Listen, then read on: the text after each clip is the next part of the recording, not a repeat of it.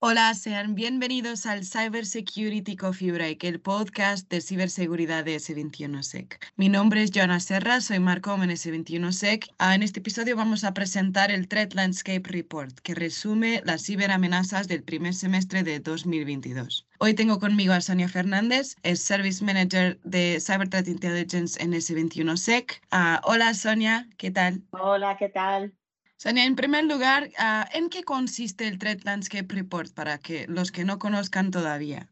Bueno, pues es un informe que elabora la unidad de inteligencia de S21SEC y es un informe que elaboramos cada 6 meses. Y bueno, es para dar unas nociones acerca de las tendencias de ciberseguridad que hemos detectado en los 6 meses de estudio, para bueno, poner un poco en evidencia pues, los ciberdelincuentes que hemos visto más activos, los tipos de amenazas, los sectores industriales más afectados, etcétera. O sea, es un resumen de todo lo que hemos detectado en los últimos 6 meses del año.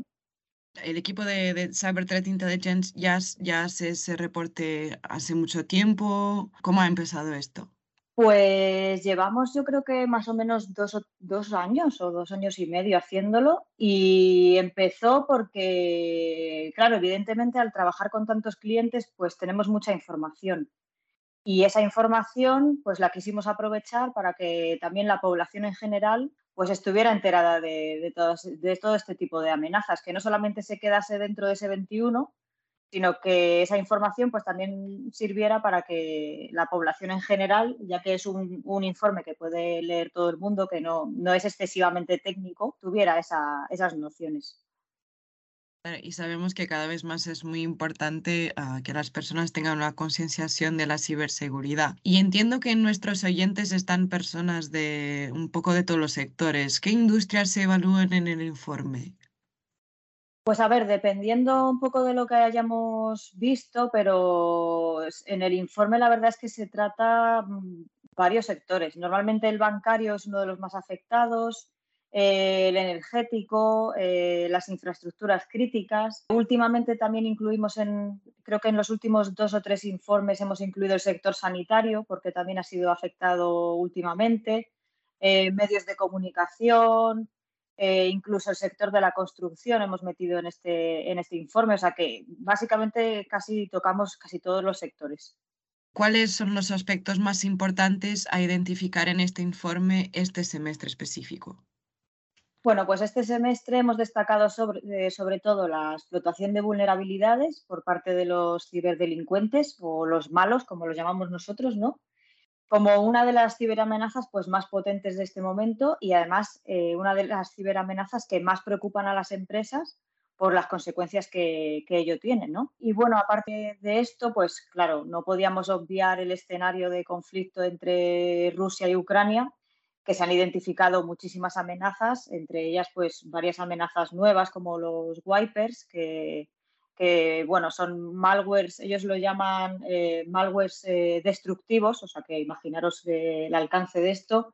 Y bueno, este tipo de wipers pues han tenido como objetivo todo tipo de empresas, ya sean de Ucrania o sean de otros países, incluido el nuestro, con lo cual pues esto ha cambiado mucho del informe anterior a este, ha sido uno de los temas en los que más nos hemos centrado. Y también, por supuesto, también hemos hecho hincapié en las amenazas que tienen como objetivo pues, nuestros móviles, ¿no? Los dispositivos móviles o los smartphones, porque bueno, es un dispositivo que utilizamos día a día, los ciberdelincuentes lo saben y saben que normalmente es una forma muy fácil de encontrar nuestros datos y de robar todo lo que puedan. Así que bueno, esos serían los tres grandes bloques de este informe diferenciado con los anteriores. Has hablado del escenario de la guerra entre Rusia y Ucrania y cómo está reflejado en este informe. ¿Ya se notaba alguna evidencia en el último Threat Landscape Report de que había una ola de ataques en estas regiones o no?